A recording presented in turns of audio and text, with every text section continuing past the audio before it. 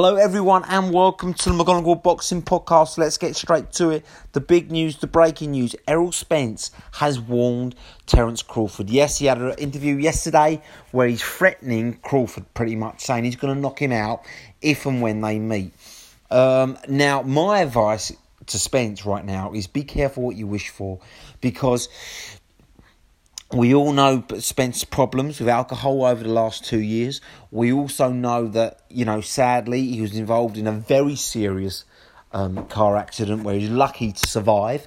He suffered multiple injuries, including a nasty concussion, which has left him inactive.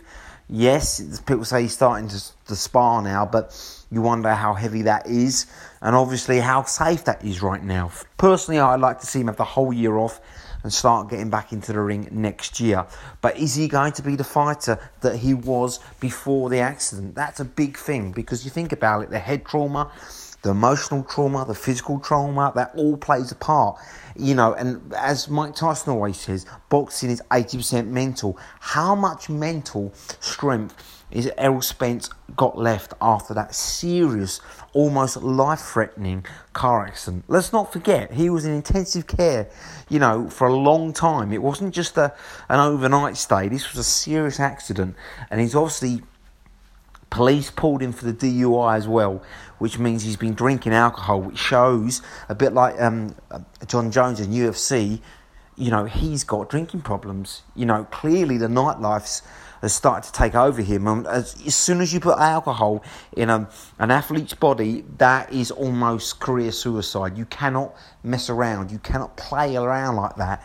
And this is a big worry. Now, Terence Crawford, I know some people will love him, I know some people don't, but you cannot fail to respect his dedication, his commitment and his hard work. He stays active, he stays in shape, and he's certainly not messing around with alcohol, that's for sure. Yes, he's going to be the naturally smaller man. He's worked his way up, from lightweight. But what we've all seen is he's grown into a welterweight. He's now been there for 2 years. He's now steady, solid welterweight. He's not a case of a small welterweight anymore. And obviously now he's moving into his 32, 33 years old. He's filling out. So I'm not so worried about the size issue. Yes, Spence is a big welterweight. We all know that. But the ill discipline, he looks like a super middleweight at the moment. He's ballooned up in weight, and again, that's another worry. So inactivity, balloon up in weight, clearly he's had alcohol problems. That's not good when you're fighting a free-weight world champion, a number 2 pound for pound, and a highly unbeaten, skilled, prime Crawford. So be careful what you wish for. Had this been in 2018, you'd have to give the nod to Spence. I felt Crawford was still finding his way in the welterweight division, but now he's a fully grown welterweight, experienced in that weight. He's had some big wins in welterweight division, admittedly over Khan, who was probably over the hill, but even so, yes, he had a tough fight in his last fight, but what happened? He overcame it like Crawford always does. He figures you out eventually. He's got the ability, like Mayweather had, to adapt, to change things, and that's why he's so good. Now, I'm not saying Spence can't change things, but I don't think he's an all-round skilled fighter, and like Crawford is. I think Crawford's elite. I think he's brilliant, and I think his work rate and his adaptability to be able to change things will enable him to beat Spence. So my money is on Crawford if they ever meet. I think, it's probably not going to happen next year, that's for sure. Spence will want a couple more fights, but we're looking at 2022. Hopefully, Crawford will still be around, so he'll still be active. He won't be on the slide. And I think that will be a prime to happen, because Spence will still be very much in his prime. I think Crawford will still be okay for 2022 and game on. But for me, Crawford all the way. Be careful what you wish for, Spence. Very, very intriguing thing right now. But another thing I want to touch upon is the fact that we do need a young star coming through the welterweight divisions. We've got that in the lightweight, haven't we, with Devin Haney, Ryan Garcia, Gervonta Davis, all coming up, all young, all under 25 years old. Exciting, but I don't see that in the welterweight division.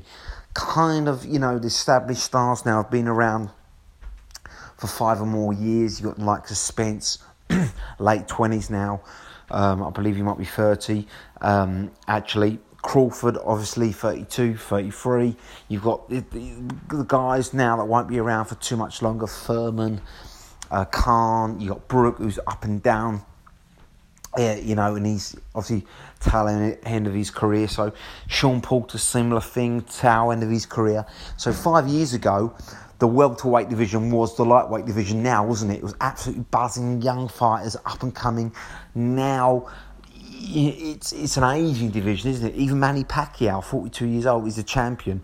As great as Pacquiao was, and as good as he still is, it shows you the decline in the welterweight division. It needs a young, bustling star who's going to come over and take over the mantle of Crawford, of Spence. That's what we're looking for. The lightweight division have got it. The heavyweight division had it, didn't they, a few years ago with the likes of Joshua coming up.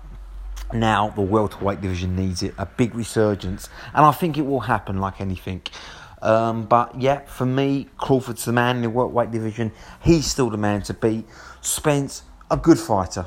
Was a great fighter. I'm not going to call him great anymore. I think his inactivity, his last fight against Sean Porter was a real blood and guts affair. Yes, he won it, but I tell you what, it was close.